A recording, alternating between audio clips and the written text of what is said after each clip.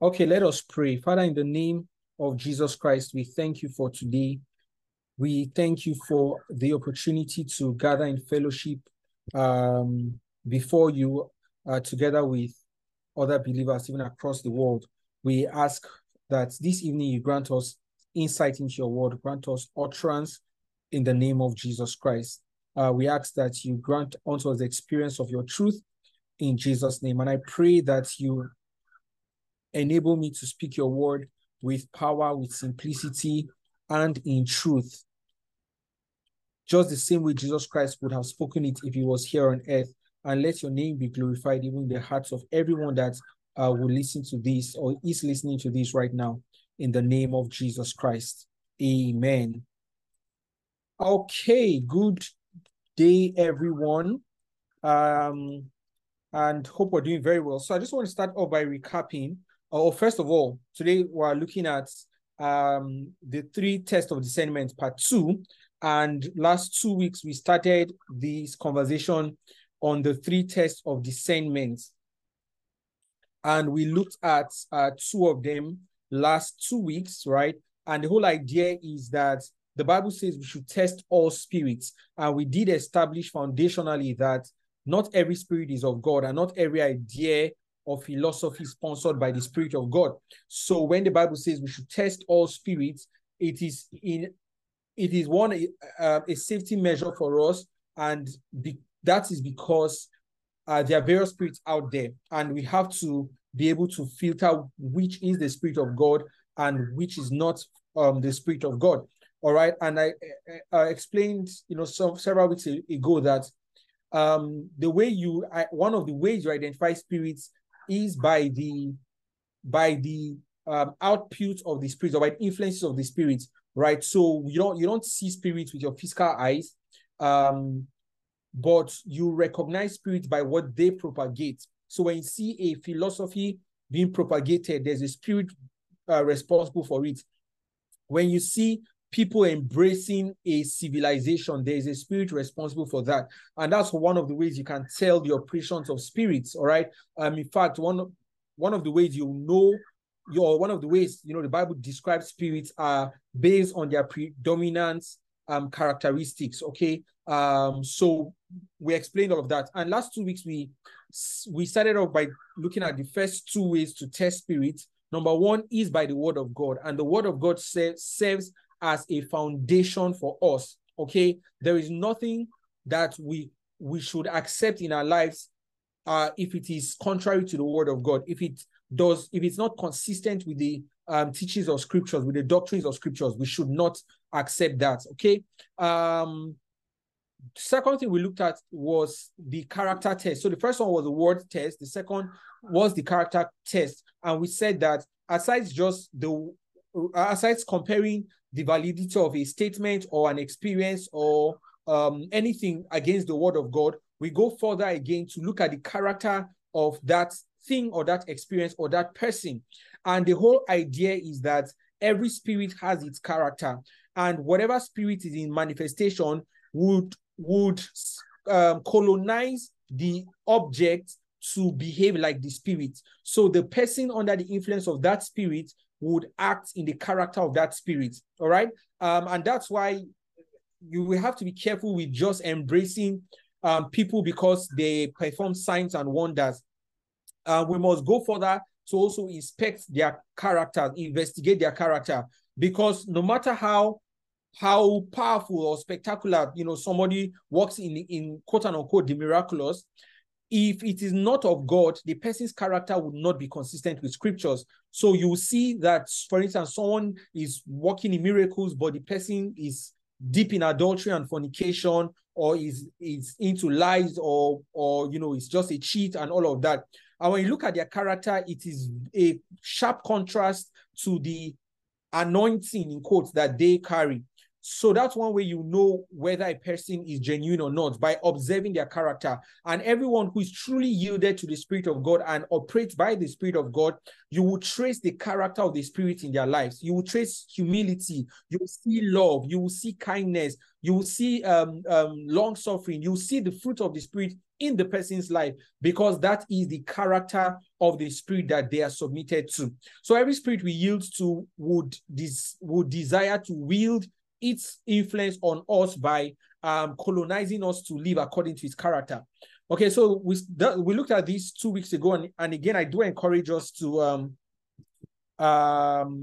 go back to the study. It's on YouTube and it's also on our podcast channel. The links will be shared before the end of today's class.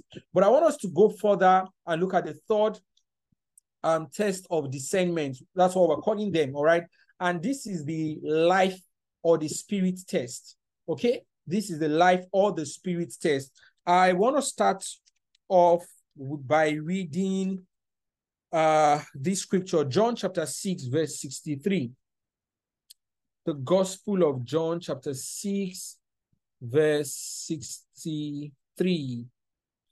John chapter 6, verse 63. This is one of my favorite verses in the Bible. Okay, so John chapter 6, verse 63 says, "It is the spirit who gives life." Another translation says, "It is the spirit that quickens." So every time anybody experiences a quickening or a supply of life, then it is the Spirit of God that is responsible. And I want us to read this very well. All right. John 6, verse 63. It is the Spirit who gives life. So anytime anybody wants to make contact with life, they have to make contact with the Spirit of God. Number two is that every time the Spirit of God is in operation, there is an administration of life, because it is the Spirit that gives life. It is only the Spirit that can give life. And in the realm of the Spirit, where there are several spirits out there, it is only the Spirit of God that can give life. That's why he's called the quickening spirit, or the life-giving spirit. It is only the Spirit that can give life. And this is an exclusive experience to the Spirit of God. And what this means is that anytime anyone is operating by the Spirit of God, there's an administration of life. You would perceive the administration of life. And this is why we are calling this third test the test of life, or the test of the Spirit, right? The test of life, or the test of the Spirit.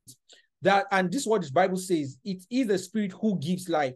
So the Spirit is the one that is solely responsible for giving life. And what this means is that anytime anyone is speaking by the Spirit of God, there'll be a witness of life in your own spirit. There will be a release of life in your own spirit, and you will know that this person is speaking by the Spirit of God. The person may not have the best English. The person may not even be the most what's the word now? The most refined person. The person might not have the best of pulpit mannerism, as it were. But when the person speaks, you can sense and perceive life coming from the mouth of that person. That is one of the ways you know that someone is speaking by the Spirit of God. And we're going to look at this further, but this is super important, because the first two, this is so powerful. Just follow me, please. The first two tests can be adulterated. It can be copied. First of all, the test of the word, right? Somebody can say everything according to the word of God. In fact, they can quote the word of God and still not be genuine. And how do I know so? When devil was tempting Jesus Christ in the wilderness, the devil quoted the word of God on 2 occasions. He quoted the scriptures verbatim, and yet he was the devil tempting Jesus. And what I'm saying is that it's possible for you to meet false people that can actually quote the Bible. They actually know the Bible. In fact, they understand the Bible and can manipulate it to gullible people to achieve their own purposes. So the first test can be counterfeited. Same thing too with the second test, the character test. There are people who are not believers but have impeccable character. They have high moral standing. And in case you are doubting this, just take a look at the monks, in Asia. All right, Chinese monks, the Japanese monks. These people, pride themselves in self-abstinence. They lock themselves up in a cave, or just one remote place. They don't have any dealings with women. They don't have anything to do. In fact, as much as even what they eat, they are very conscious about it. Their character is very, from a moral standpoint, impeccable. Okay, but yet they are not operating by the Spirit of God. So the second test can also be counterfeited. So you can have somebody that his character is flawless, right? But yet the person is not operating by the Spirit of God. However, this third test cannot be counterfeited. The test of life. There's no other way life can be counterfeited by the devil, because it is only the Spirit that gives life. And that's what John chapter 6, verse 63 is letting us know, that it is the Spirit who gives life. So anytime there's an administration of life, it is the Spirit of God that is responsible for it. And anytime the Spirit of God is in operation, there will and always will be an administration of life. And this explains why, for instance, you may, again, let me just use, music ministers, because it's a common example. You may hear someone sing a particular song, and yeah, the person has a wonderful voice. The instrumentalists were great, everything was sound, but there's just still something missing on the inside of you, all right? The lyrics of the songs were great, everything was fantastic, but yes, there was something missing. And then you have another person sing the same song with everything, but then there's more life in what they are singing. And that life is the part of a ministration that cannot be counterfeited. And so when you're listening to people, and we're not just referring or limiting this to when you listen to people preach. I'm saying when you interact with people on a daily basis, at your work, at your place of work, in your house, around your business, wherever it is, something you should look out for is the administration of life. And somebody doesn't need to talk for life to be released. The person's very presence can communicate life. In fact, someone who is operating by the Spirit of God can smile alone, and the smile would administer life. And I'm telling you that this is something that can't be counterfeited by the devil. He may counterfeit the right words. They are very eloquent but deceptive people. They would quote the scripture, quote philosophy, quote everything. And it is mentally stimulating, but yet it's not by the Spirit of God. And like I said earlier, there are people that you observe their character and you can't seem to find a fault in them. And you're wondering, you're almost believing this person. If maybe the person comes and returns something that he found, on the road, and says, I want to just report this to the police. And you're like, wow, this person has a good character. Yet the person might not be operating by the Spirit of God. The further test, and this one is you can't fail in this one, is the life test, where you sense by the operation of the Spirit of God in your spirit what is coming out of a person, whether it is life or not. Okay, so John chapter 6 verse 63 says, it is the Spirit who gives life. The flesh profits nothing. The words that I speak to you, they are spirit and they are life. So I've emphasized this enough that it is only the Spirit of God that is responsible for administering life. Only the Spirit of God. It cannot be counterfeited. All right. 2 Corinthians chapter 3 verse 6, still establishing this as a foundation. 2 Corinthians chapter 3 verse 6. 2 Corinthians chapter 3 and verse 6. All right. So look at what the Bible says. And maybe I should read verse 5. Let me just start from verse 5. 2 Corinthians chapter 3 and verse 5. All right. Just a minute. I want to be sure. Okay, good. So 2 Corinthians chapter 3 verse 5. It says, not that we are sufficient of ourselves to think anything of us, or not to think anything as being from ourselves, but our sufficiency is from God. Now, verse 6 says, who also made us sufficient as ministers of the new covenant, not of the letter, but of the Spirit. For the letter kills, but the Spirit gives life. The letter kills, but the Spirit gives life. The Spirit gives life. And this just corroborating what I said earlier, right? And establishing this, that it is only the Spirit of God that can give life. And every time the Spirit of God is in operation, or anytime anyone is operating by the Spirit of God or is in tune with the Spirit of God, you always sense this life. There's this vitality that comes from them. And you may not have the right words to express it, but it's just life. Is that spiritual virtue that emanates from them that doesn't come from the physical or your soulish realm. It comes from the spirit realm. And even unbelievers can testify, and they may not even have the right words or know all these things that we know, but they can know that this person is a good person. And they may just say that way, that this person is a good person, is a correct person. It's because there's light that is coming out of the person. All right. And I'm saying that the person might not even be quoting scriptures or teaching or preaching or even praying, but just the very existence and expression of that person communicates life. And it is only the spirit that is responsible for that. So the only time you see life administered is when the Spirit of God is in operation. And this is why it is one of the ways we can test all spirits. You test the presence of life in the spirit or in the expression from whatever it is, whether it is a person speaking or preaching, or it is a group of people or a gathering, whatever it is.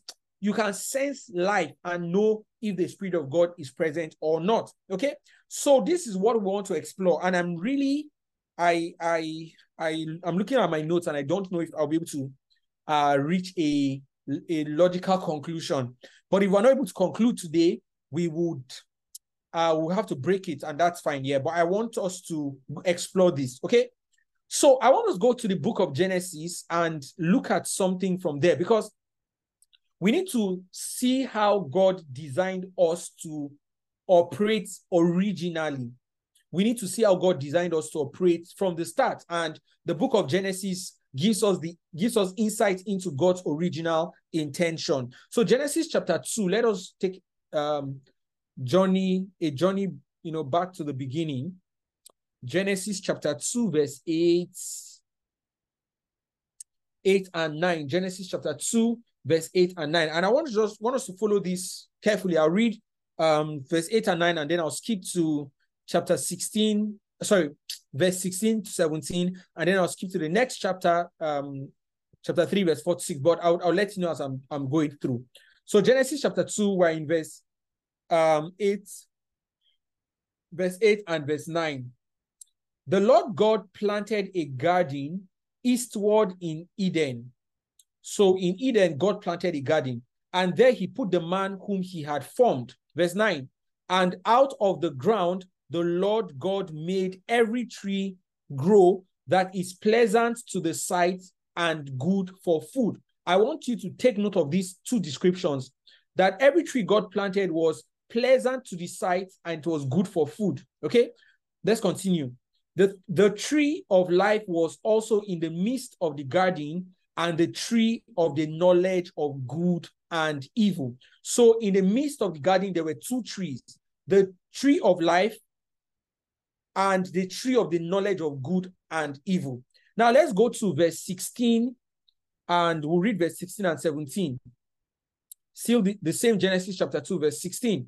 And the Lord God commanded the man, saying, out of every tree of the garden you may eat freely, but of the tree of the knowledge of good and evil you shall not eat. For in the day that you eat of it, you shall surely die. So God gave man a very clear instruction that of all the trees that I've made in this garden, I've prepared for you, you can eat any of them. But the tree that is in the middle, the tree of the knowledge of good and evil, you may not eat from it.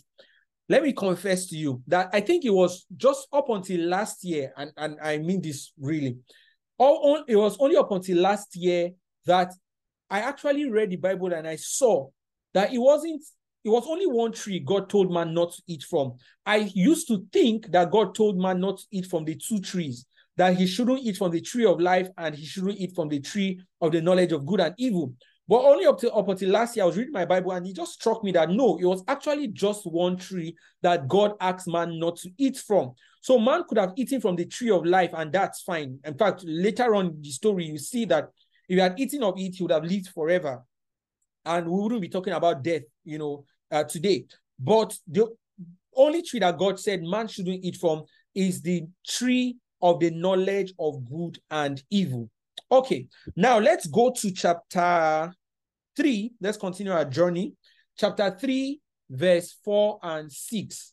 Verse 4 to 6. All right. So this is when Satan came to tempt Eve, and look at what he said. Verse 4 of chapter 3, Genesis chapter 3.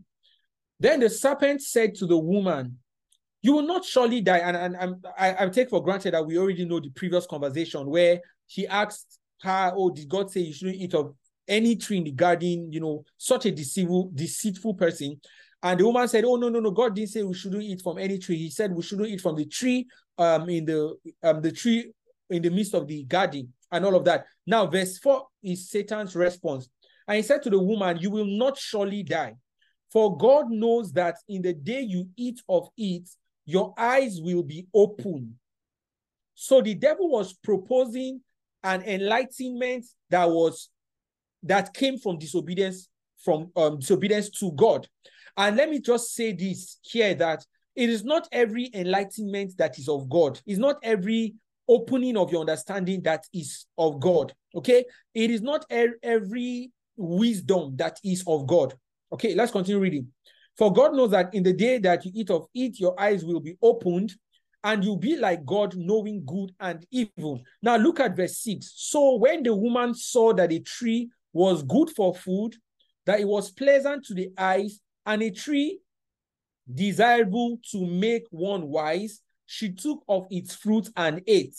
She also gave to her husband with her, and he ate as well. All right, and we know the rest of the story.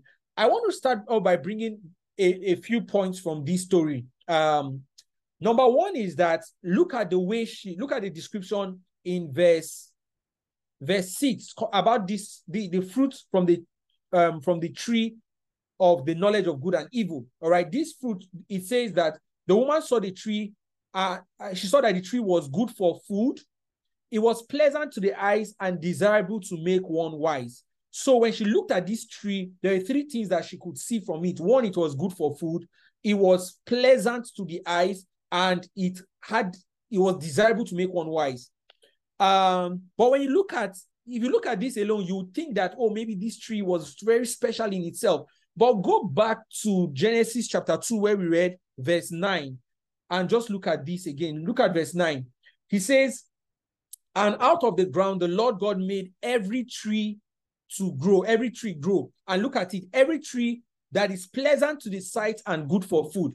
So every tree in the garden actually was pleasant to the eyes, and it was good for food. But you see, there was a third thing that tree was offering. That's the tree of the knowledge of good and evil. It was offering a third thing. And the third thing is that it was desirable to make one wise.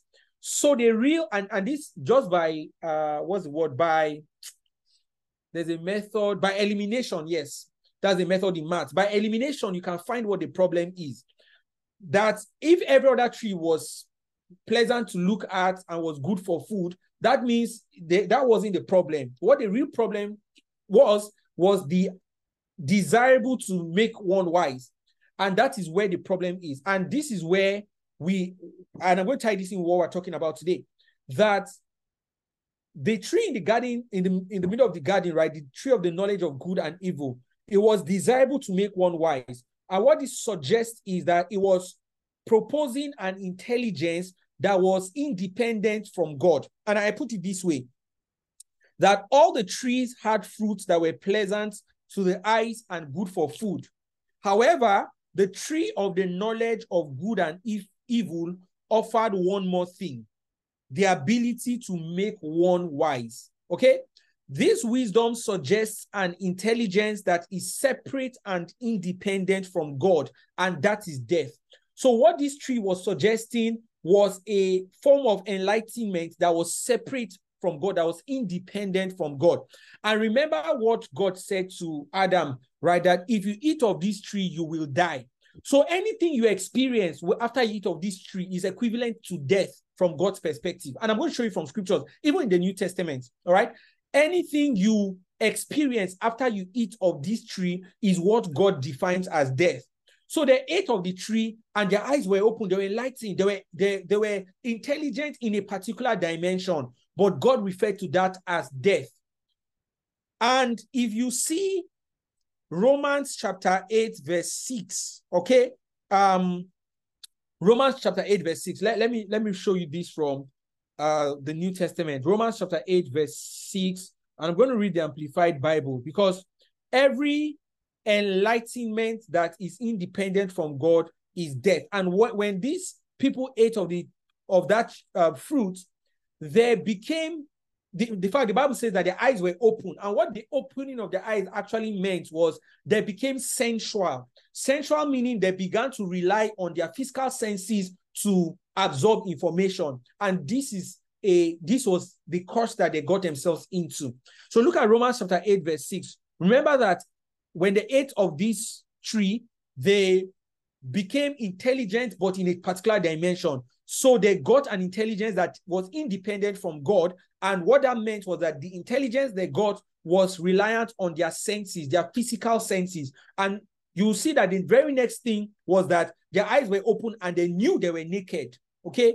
Suddenly they knew they were naked. How did they know they were naked? They got that information from their physical senses. They began to feel shame, what they never used to feel before. They began to see and make decisions based on their physical senses, what didn't used to happen before. In fact, when God came to them, he said to them, where are you? And Adam said, oh, we heard your voice, the sound of your voice, and we hid ourselves. And he said, we hid ourselves because we're naked. The first thing God asked is, who told you you were naked? In other words, where did you get that information from? That is not an information that came from my presence. That's not an information that you would have gotten if you were getting it from me. That is not the way I would have interpreted your current situation if you came to me. So the way you are interpreting your current situation suggests that you are getting this information from something else or from somewhere else. And that was their human senses. And so this is, before we read Romans, I know I asked us open there, but this just shows you how God expects us to operate. Adam and Eve have always been naked in that sense. You know, there was nothing that changed about their physical appearance when they ate the fruit. They were still the same way before they ate the fruit. That's physically speaking now. They were still the same way before they ate the fruit and after they ate the fruit. However, because they ate the fruit, they began to interpret their experience from their senses, from the knowledge that came from their senses. And that is what the fruit did to them. It made them intelligent in a sensual way, and that intelligence is an independence from the intelligence of God, and that is what God refers to as death. All right, so let's read Romans chapter 8 verse 6, and you see exact thing that the Bible speaks about. I want to read this from the Amplified Classic Version. All right, Romans chapter 8 verse 6, it says, now the mind of the flesh, which is sense and reason without the Holy Spirit, is death. Death that comprises all the mysteries arising from sin, both here and hereafter. But the mind of the Holy Spirit is life and soul peace, both now and forever. So let's take this back again to the beginning. All right, I know this is amplified version, so it can be amplified, but I want to break it down.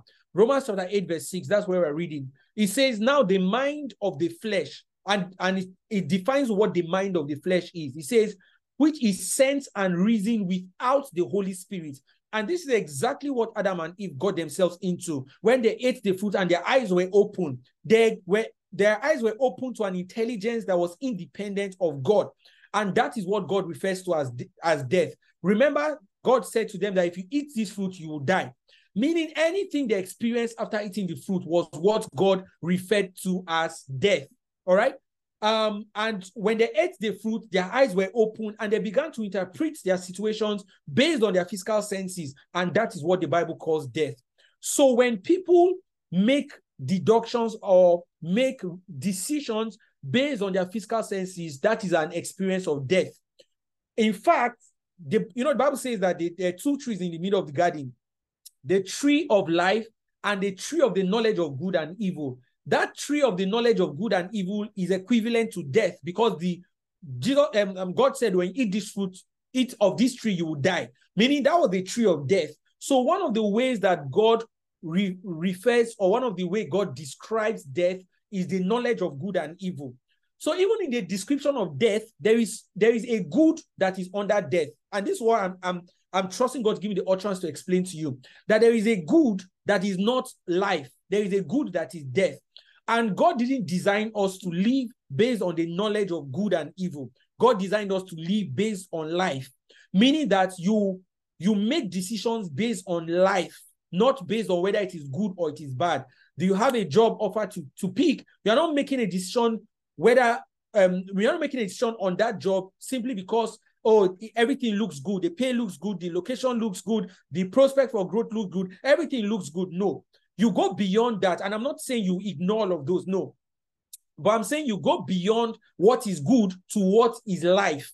And the only way you can experience life is from your spirit, okay? Is from the witness of your spirit. And that's why I said this is something that can't be counterfeited.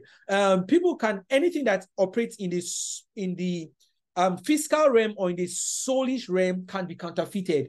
Someone can memorize the word of God. In fact, my spiritual father told, one day was preaching, and he mentioned that his wife's CRK teacher in secondary school, I believe, was a Muslim, meaning the CRK means, for those of you that don't know, CRK means Christian religious knowledge, right?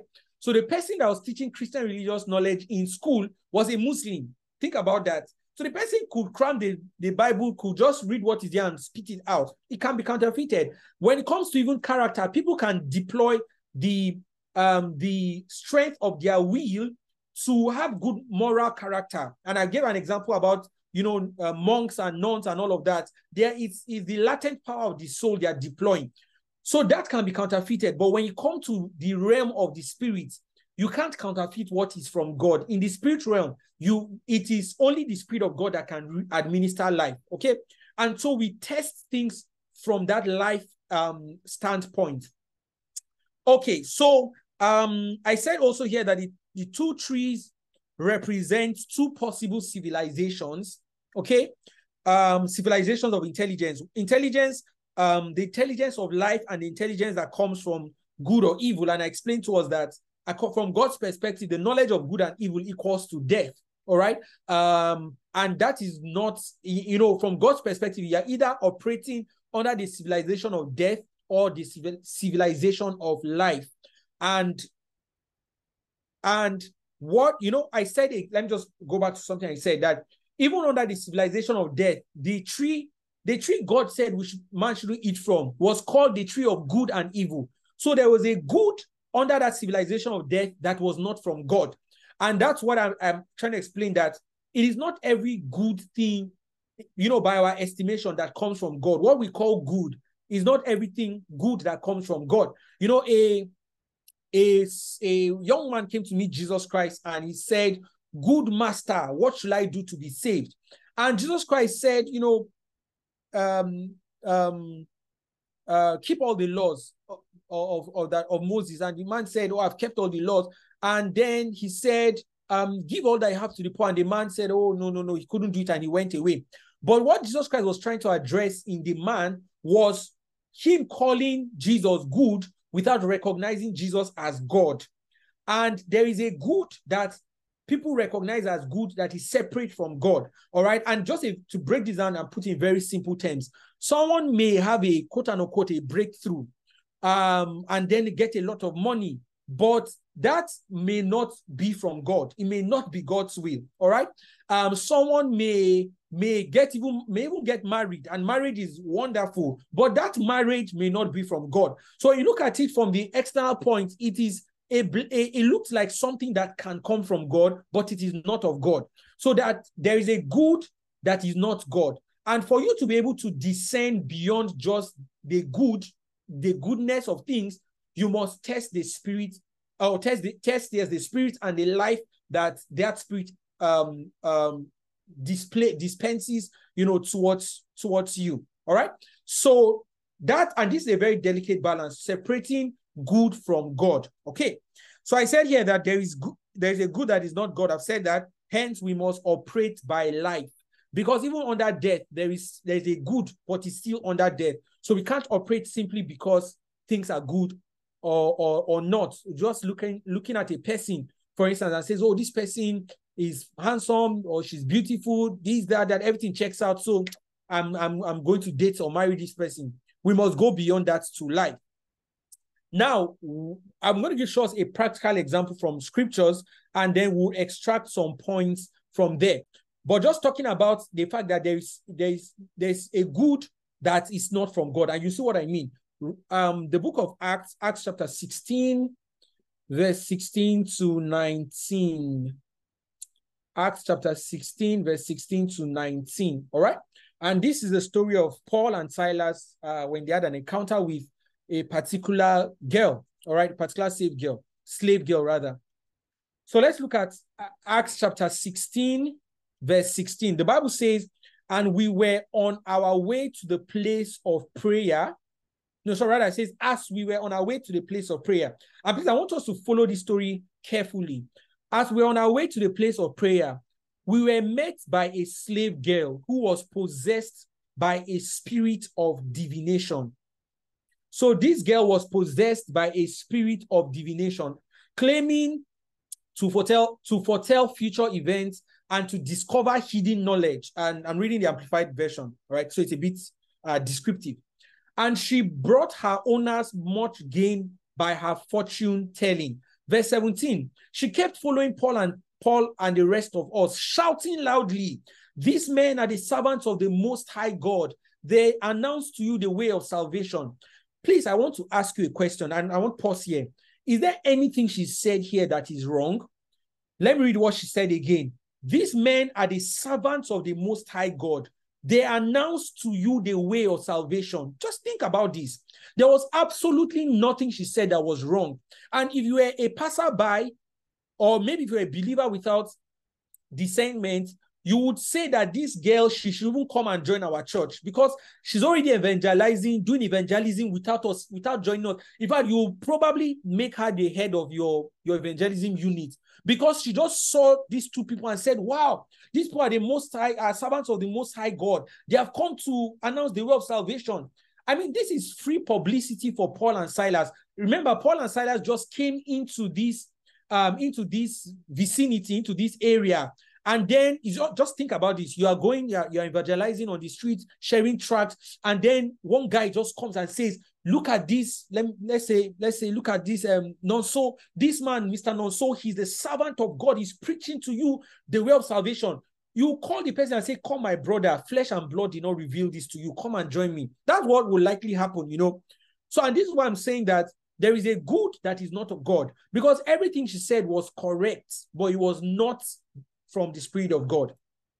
Everything she said was right, but it was not truth. And it was not truth with reference to the Spirit of God. And I'm saying, making this statement with reference to what we have defined truth to mean. So again, please, if you missed the Bible, the beginning of this series, please get it because it lays the foundation for what I'm saying now. So everything she said was accurate. Okay? But let's continue our reading.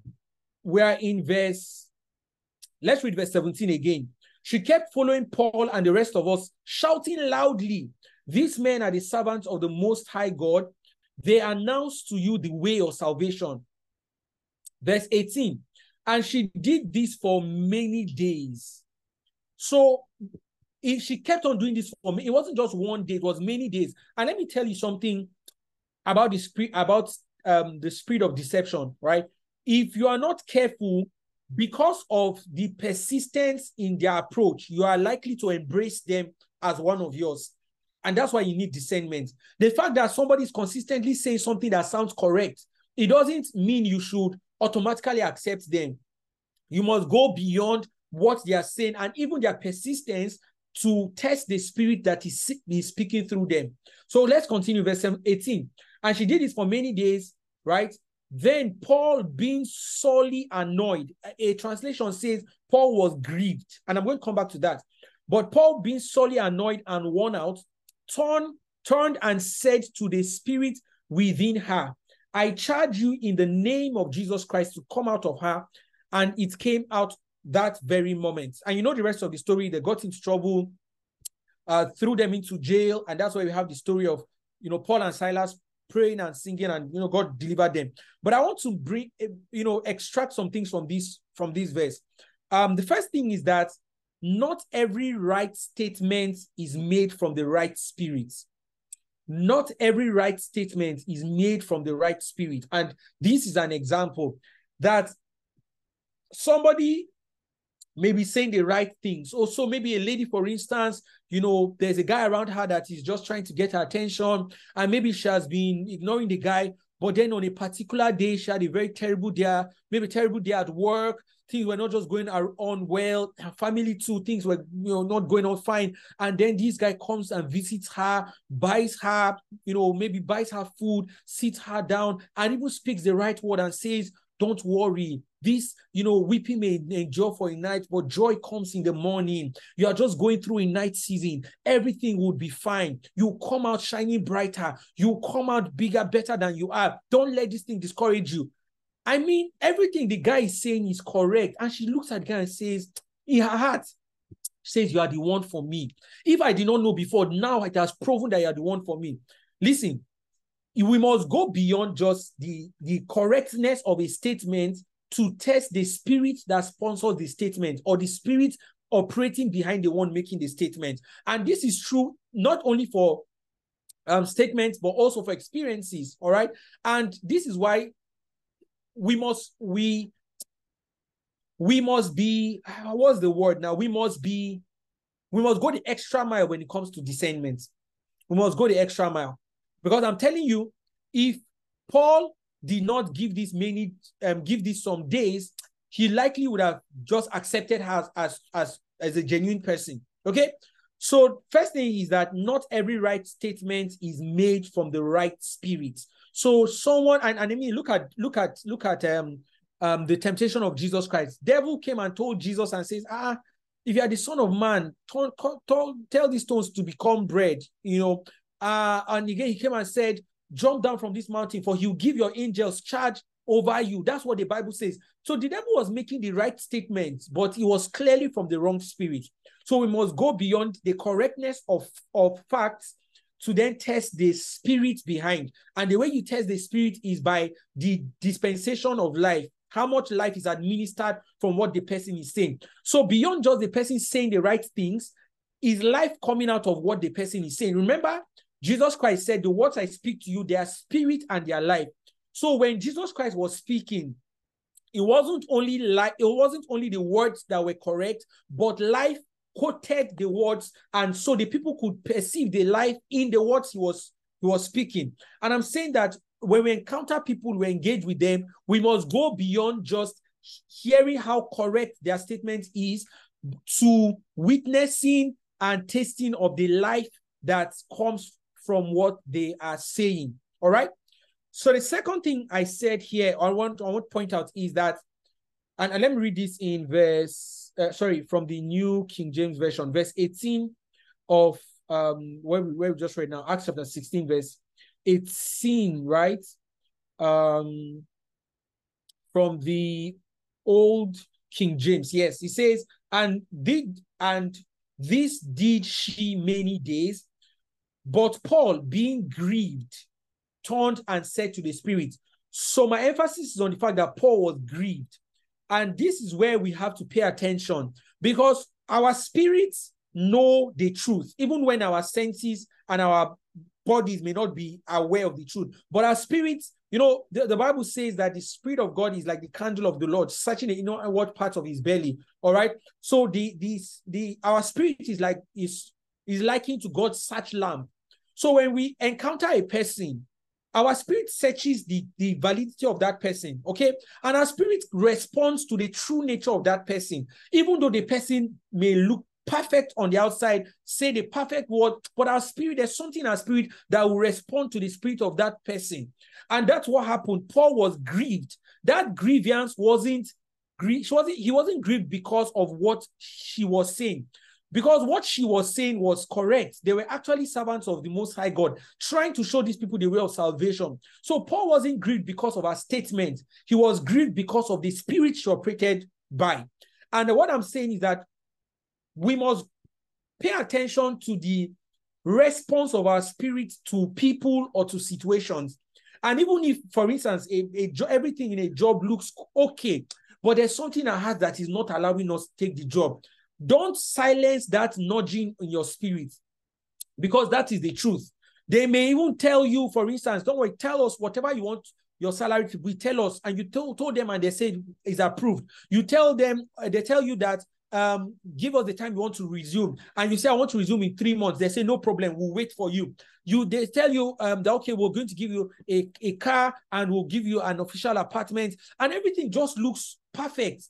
But yet there's something in your spirit that is not adding up. Or maybe a guy comes to you and says, oh, I work here, I do this, I do all of that. In fact, he invited you to come for his family dinner. You've met his family, they are happy family, but there's something within you that is not clicking. I'm saying that something is an indication of the truth. Do not ignore it. That was what Paul responded to. Paul was grieved in his spirit. And once he was dissatisfied, he responded based on what his spirit, the impulse of his spirit, not on the correctness of the lady's statement. So we must go beyond the physical and check our spirit. What is our spirit really saying? And this is why, we must be able to quieten the noise on the external. Remember, I said that what is in the physical realm can be counterfeited. What's in the soulish realm can be counterfeted, but what is in the spirit realm cannot be counterfeited. All right. And so we must learn how to quieten our bodies, quieten our souls, so that our spirits, the true response of our spirits, can find expression. Okay. And that's why it is a very helpful practice to not make decisions in a hurry. All right, don't be in a haste to make decisions. Someone comes and says, I want to marry you. And I say, I want to marry you. No. And the person is not giving you breathing space. I want you now. Listen, calm down. Tell the person to wait. And the person is too hasty. You are very likely about to make a mistake. All right? When someone comes and says, there's this investment deal, but we must do it now. And the person is very insistent and just too much pressure. Tell the person, the person tells you, if you don't do it now, you miss out. Be willing to miss out, right, and save yourself. Okay. So Paul was grieved in his spirit, and the point I'm bringing out from here is that you need to pay attention to the impulse of your spirit, all right, to people or to situations. Next, something else I want to point here is, and I'm soon, wrapping up.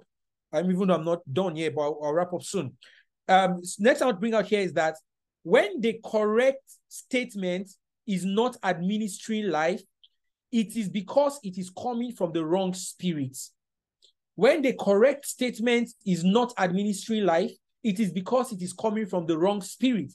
So, for instance, what this lady was saying, what this slave girl was saying was correct. Paul and Silas were servants of the Most High God. They've come to show people the way of salvation. But the statement she was making there was no life in what she was saying. And that's what Paul grieved her.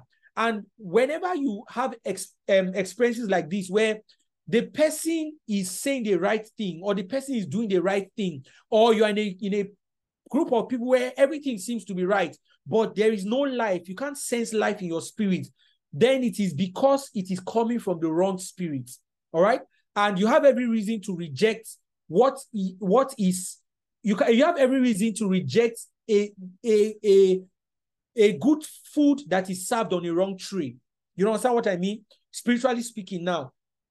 When everything the person is saying or doing is correct, but you don't still sense life, or your life, the Spirit of God in you doesn't welcome that person, or welcome that statement, or welcome whatever it is, you have every reason to reject it. Because we don't live by the knowledge of good and evil, we live by life. That is how God wants us to live, from the tree of life, not from the tree of the knowledge of good and evil. All right?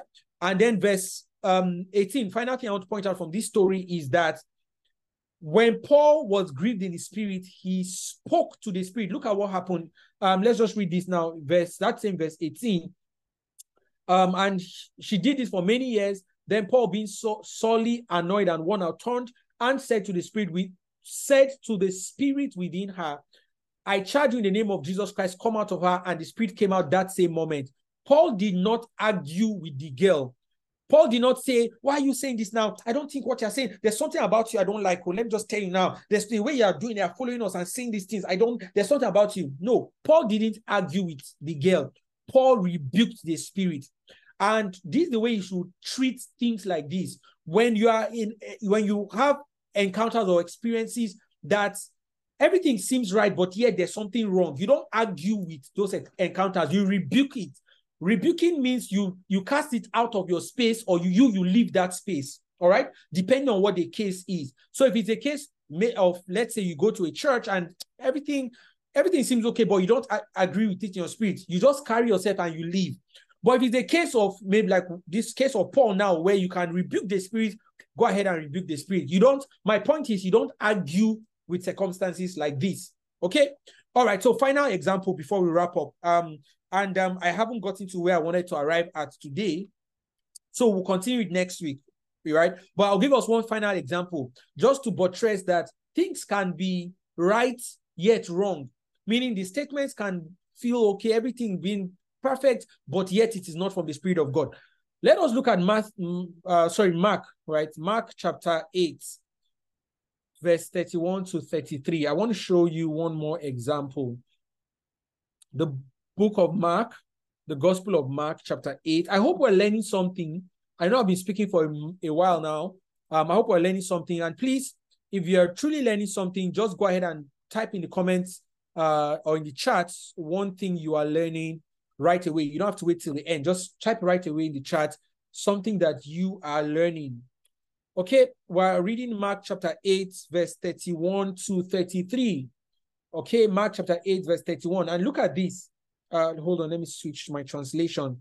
I want to read from the Good News translation. Just a minute. Good News translation. Okay. Mark chapter 8, verse 31, we said from the Good News translation. Then Jesus began to teach his disciples, the Son of Man must suffer and be rejected by the elders, the chief priests and the teachers of the law, and he will be put to death, but 3 days later he will rise to life. He made this very clear to them. Now look at what happened. So Peter took him aside and began to rebuke him. If you read the account in the Gospel of Matthew, you will see that Matthew puts this way, that Peter took Jesus aside and began to tell him, God forbid. You can imagine this. He says, heaven forbid it. You will not go through all of this. And I'm going to say something, but let's finish. And he says, Peter took him aside and began to rebuke him. But Jesus turned around, looked at his disciples, and he rebuked Peter, saying, get away from me, Satan. He said, your thoughts do not come from God, but from human nature. And there's a few things I want to bring out here. That first of all, look at the last phrase, where Jesus said, your thoughts don't come from God, but from human nature. And one of the purposes of discernment is to separate what truly comes from God versus what comes from human nature. I read a book called Final Quest by Rick Joyner, and I really encourage every one of us to read that book. It's called Final Quest by Rick Joyner. Rick is spelled R-I-C-K. Joyner is spelled J-O-Y-N-E-R. All right. So, and in the book, he was narrating several encounters he had and experiences where God took him to heaven and all of that. And he narrated an encounter an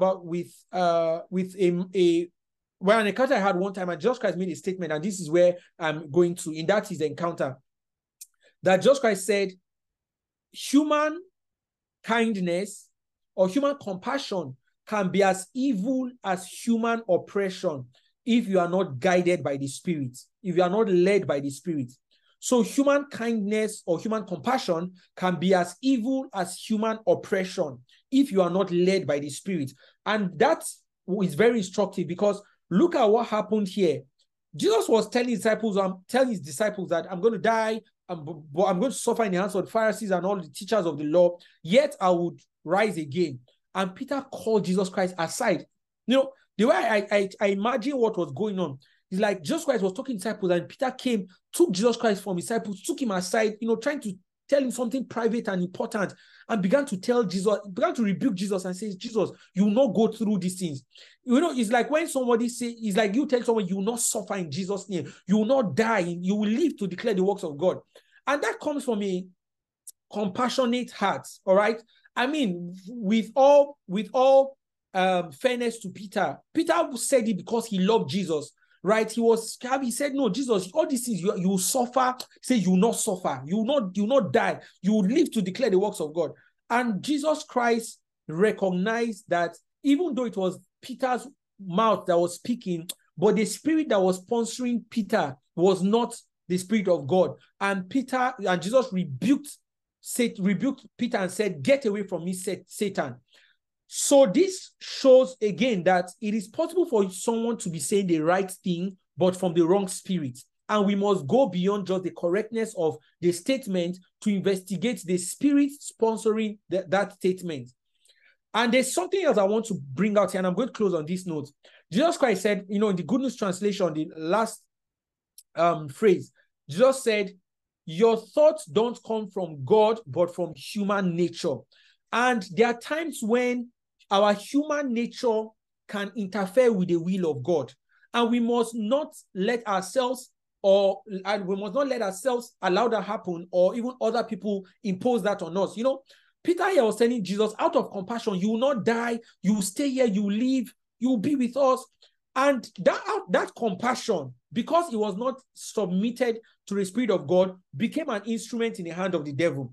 And I'm saying that the enemy can use our human nature, whether good or bad, whatever aspect of our human nature, whether the good part or the bad part of our human nature, can be a tool in the hands of the devil. And that is why we don't live based on the knowledge of good and evil. We don't live from the tree of good and evil. We live from the tree of life.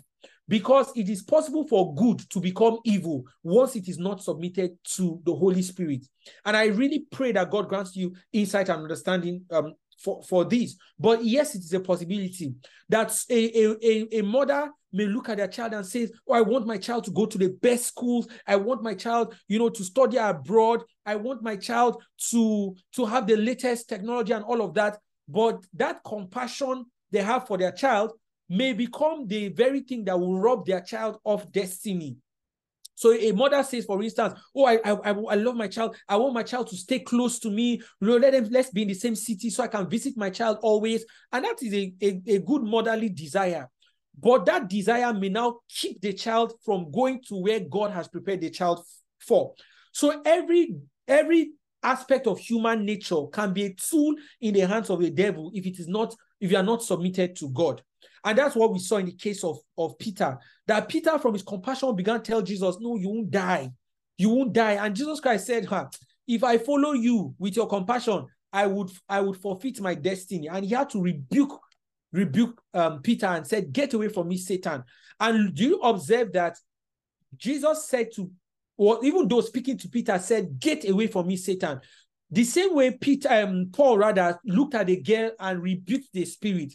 So I'm telling you that there are times when you rebuke the spirit that is speaking, and it's not the person, it's not the person's fault. The person may be a compassionate person, may be your friend, but then may be a spirit that is speaking through the person. And again, this doesn't mean the person is possessed or anything like that, but they have just submitted themselves to the influence of a contrary spirit to speak. All right. So there are times when maybe it might be your wife, your husband, your close friend, that out of care for you, they're saying, I see, I love you, but, and that's what I'm telling the truth. This thing, you can't logically do this thing. There's no way you can achieve this. And I don't want you to start what you cannot finish. And it sounds logically correct, but it is a spirit of fear that is speaking through that person. And I'm saying you have to rebuke that spirit. Now, you may not have to rebuke the spirit in the presence of the person, but you must rebuke the spirit nonetheless. Okay? All right. So we're going to have to stop here. Let me just read what I wrote in my notes. I said, discernment separates the thoughts that come from God versus what comes from human nature. And second thing I wrote here is that the devil can take advantage of any aspect of our human nature that is not submitted to God, either good or bad. And we've seen this, whether it is the bad side of our human nature, greed, covetousness, whatever it is, the devil readily takes advantage of that part. But I'm saying even the good, quote unquote, the good aspect of our human nature, as long as it is not submitted to God, the devil can take advantage of it.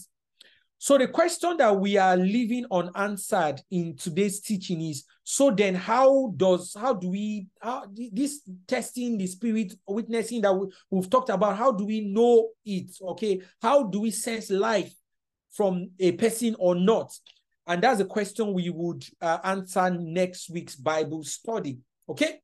But I do hope we've learned something, a thing or two from today's Bible study about the test of life. Okay, the test of life.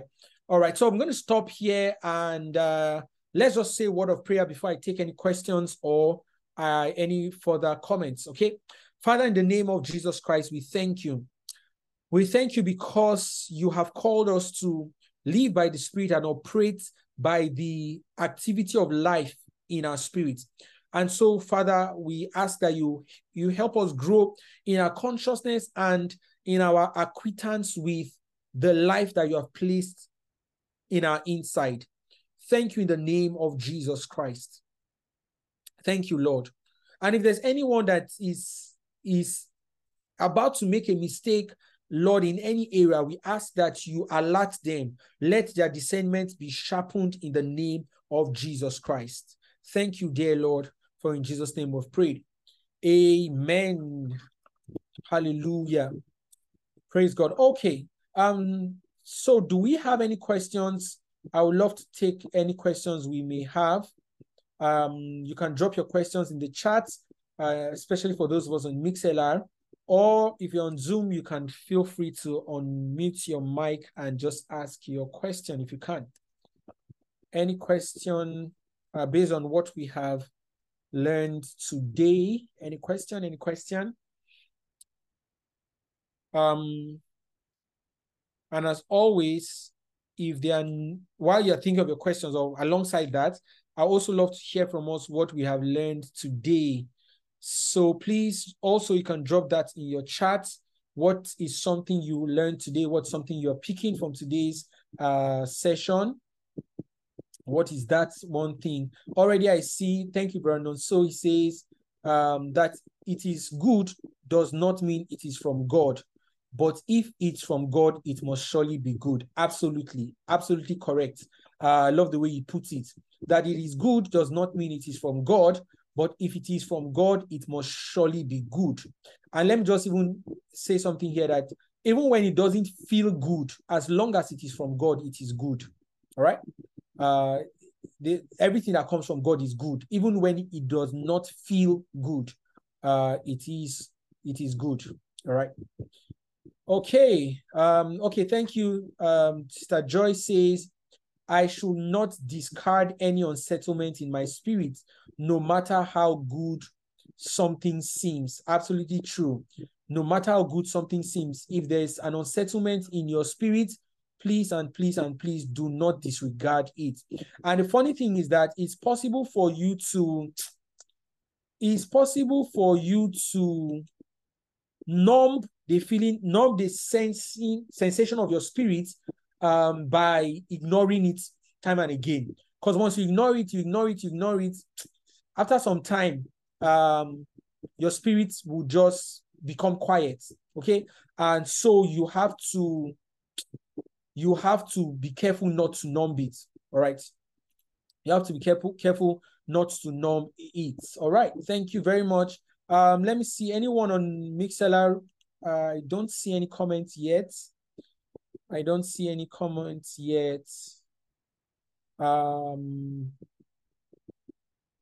Okay. All right. So thank you for sharing that. I'm looking for a link to share with us because I want just one major announcement for us. And I want us to join our mailing list. All right. Join our mailing list. That's what I'm looking for. So just give me a minute. I'm looking for a particular link. Just 1 second. Let me pull it out. I want us to join our mailing list. And this is the announcement essentially. If you haven't joined our mailing list, please, I would love for you to do so.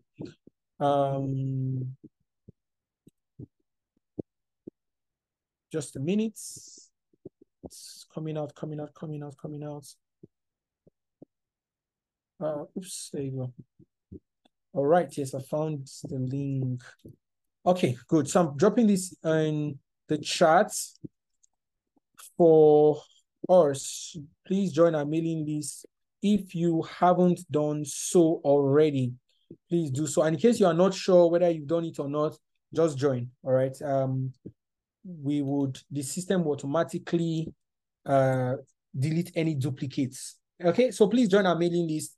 Thank you all for joining today. We'll continue this next week, and I do encourage us to please invite someone, invite a friend, invite a colleague, invite a neighbor, invite a family member, invite someone to join us next week as we will continue this. So we want to look at how the Holy Spirit helps us know what is of God or not, and we'll finish this up next week. All right. So thank you for joining us. God bless you all. Do have a wonderful remaining part of your day. I'll leave you with a song by Nathaniel Bass, sorry, by Joe. Sorry, just a minute. Let me not call it wrongly. By Joe Metsu, yes, and Nathaniel Bassi. All right, bye guys. Have a wonderful remaining part of your day.